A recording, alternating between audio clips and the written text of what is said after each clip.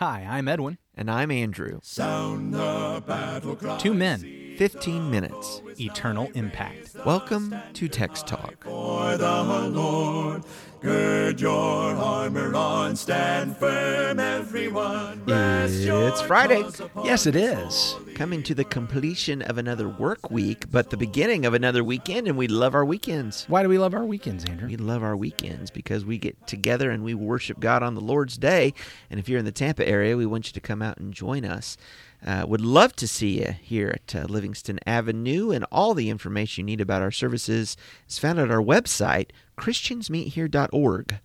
christiansmeethere.org. We have those links on our show notes also, so you don't have to remember that. You can just go to the show notes and you can click on it there.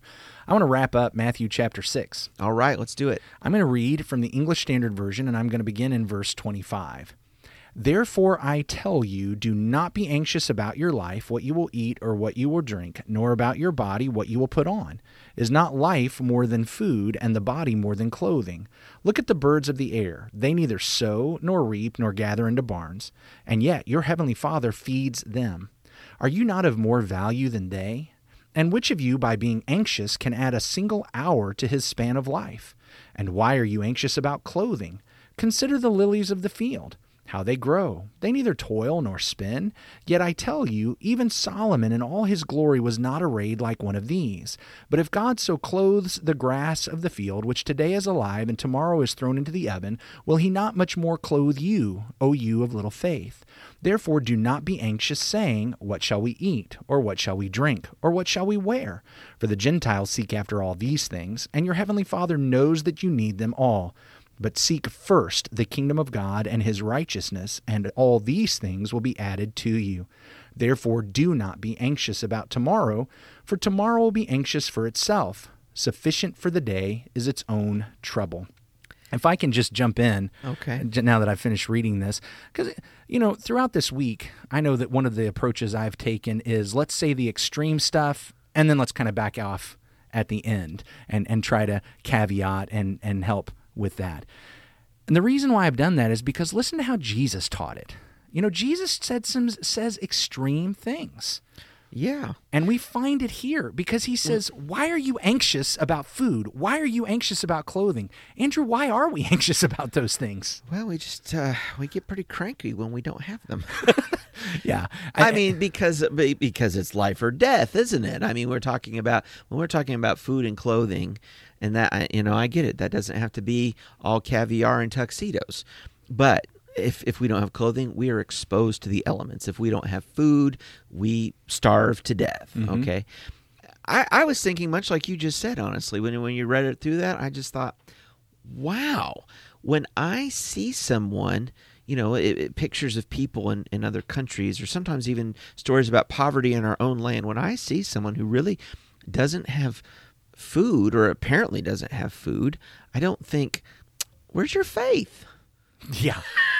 Well, okay, let's back up and think when about... I see someone in that situation, I think, well, what can I do to help, or what can be done, right? And I do believe God uses us in that way, as we've talked about earlier this week, with the things we have to try to relieve others, in their needs. Okay, but that gets back to, who are we going to trust when we're the one who is in need? Can we think for a moment about Jesus' audience? Yeah. I think that so often as I picture these Bible accounts, I tend to see in them people a lot like me. I can't remember what we were talking about. It was off the air, just in a conversation. We were talking about the rise of the middle class since the Industrial Revolution. Yeah, that was not on the mics, but yeah. Yeah, because that's what we sit around and talk about, folks.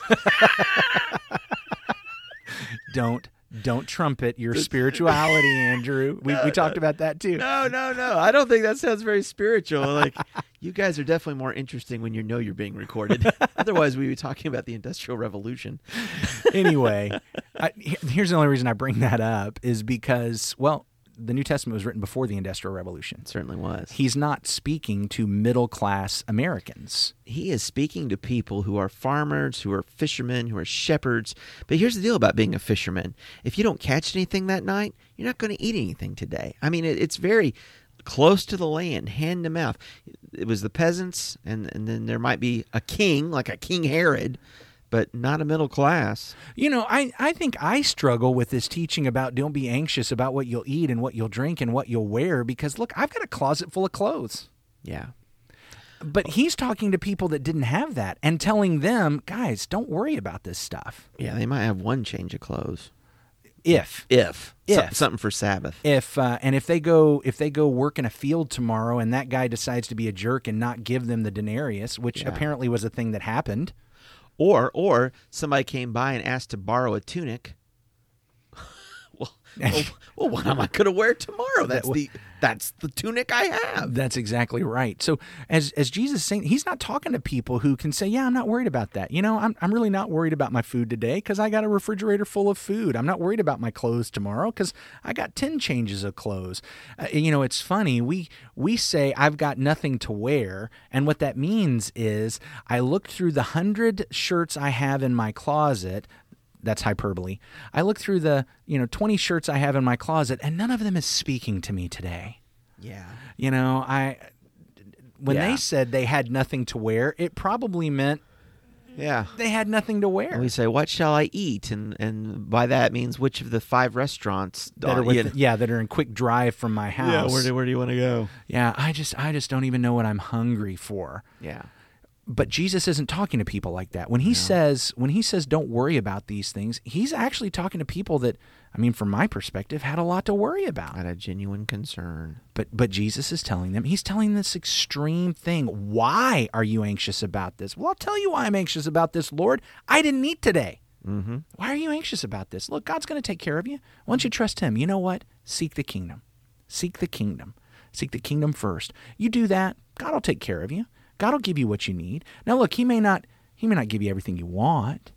God will take care of you. Now, he may not take care of you and now I'm talking to us middle-class Americans, he may not take care of you to the level of standard of living that you've become accustomed to, but he'll take care of you. Yeah. He'll take care of you on that stuff.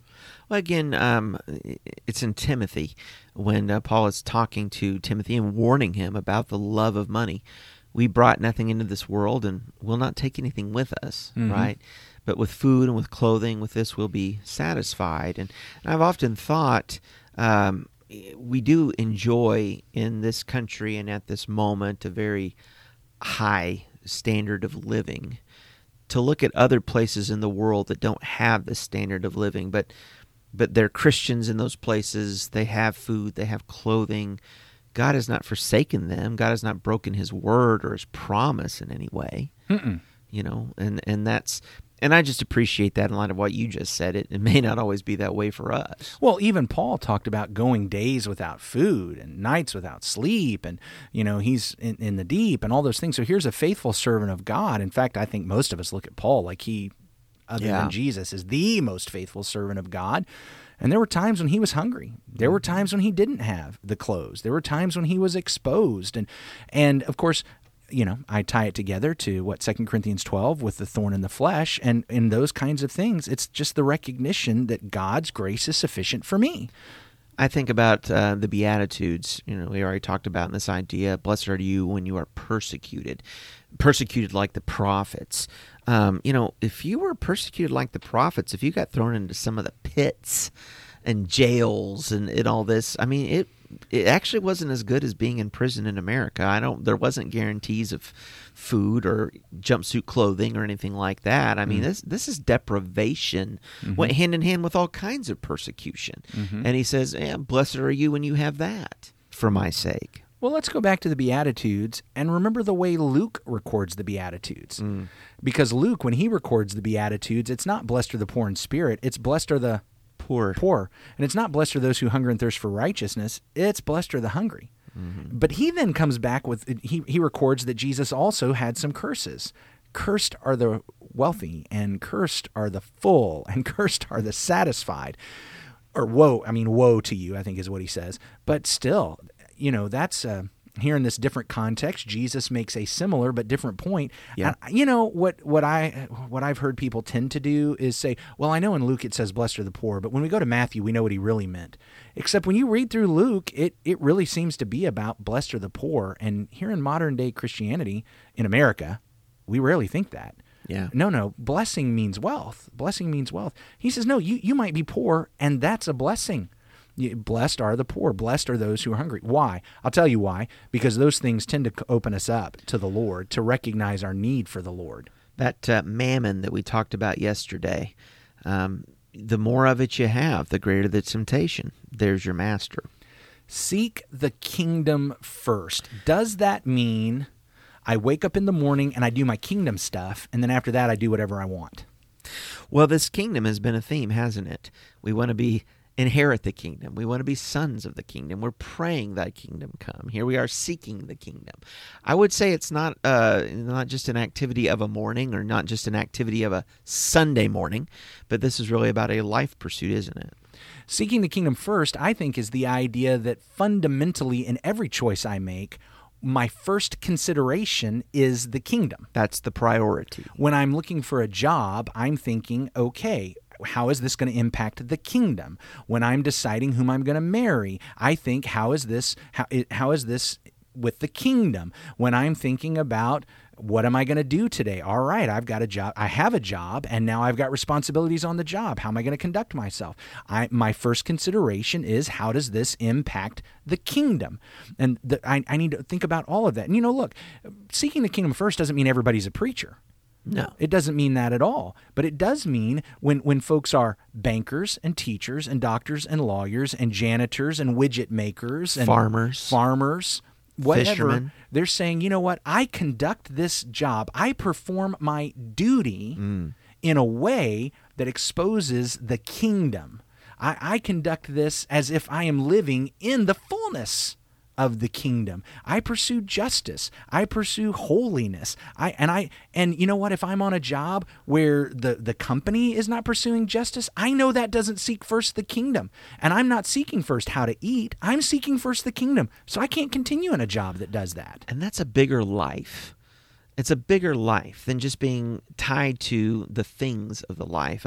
I get back to is not life more than food, and the body more than clothing? When Jesus is telling us about a kingdom and a kingdom first, it's a whole other way to appreciate this life and what matters in this life and what this life is all about. God, His glory, His kingdom. And I think in getting there in a mindset and getting there in an understanding helps us to hold these material things a little more lightly, helps us to be willing to understand it's an investment when I give these things away to others. It's an investment in true spiritual treasure. I was reading a book recently, and it brought to mind Proverbs 16:8. Better is a little with righteousness than great revenues with injustice. Here's an idea. This should impact the way I conduct my work. If I'm seeking the kingdom first, I know that in the kingdom, justice is supposed to prevail. And so I don't lie, I don't cheat, I don't steal, I don't try to get out of contracts. Right. I'm not trying to break my word. I pursue justice, honesty, righteousness, and you know what? I don't sit back and say, well, I'm going to fudge this one because, hey, I got to put food on the table. It's better to have a little with God's righteousness. I'm seeking God's kingdom and righteousness first rather than great revenues with injustice. Seek the kingdom first at all times. Yes, absolutely. Thanks so much for joining us on Text Talk today. Rate us, review us, share us. We'd love for you to help us get the word out about this podcast, Text Talk. And hopefully we'll get to see you on Sunday. That'd be a great thing. If you're not here in the Tampa area, we really want to encourage you. Find a group of God's people. Get together and worship God in spirit and truth. He deserves it, and you need it. Andrew, wrap us up in prayer. Our great God and Father, thank you for today. We know this is the day you've given us. Whatever worries, anxieties, troubles that we have this day, it's enough for today. And Lord, because we trust you with this day, we want to serve you and seek you, your rule, your authority, your kingdom in our lives this day. God, help us to order our priorities and always have you and your ways first for today. And Father, we know that you will provide for us. Thank you for that comfort of that promise. In Jesus' name, amen. Amen. Thanks for talking about the text with us today. I'm Edwin Crozier, and I'd like to invite you to join the Christians who meet on Livingston Avenue in Lutz, Florida this Sunday for our Bible classes and worship. You can find out more at christiansmeethere.org. Check out our daily written devotional that goes along with today's episode. You can find a link for it in our show notes. Michael Eldridge sang all 4 parts of our theme song. You can get more from him at acapeldridge.com. Please remember to subscribe, rate, and review Text Talk in your favorite podcast app so others can find it and learn about it more easily. Have a fantastic day. Steady, pass the word along. Onward, forward, shout aloud, Hosanna. Christ is captain of the mighty throne.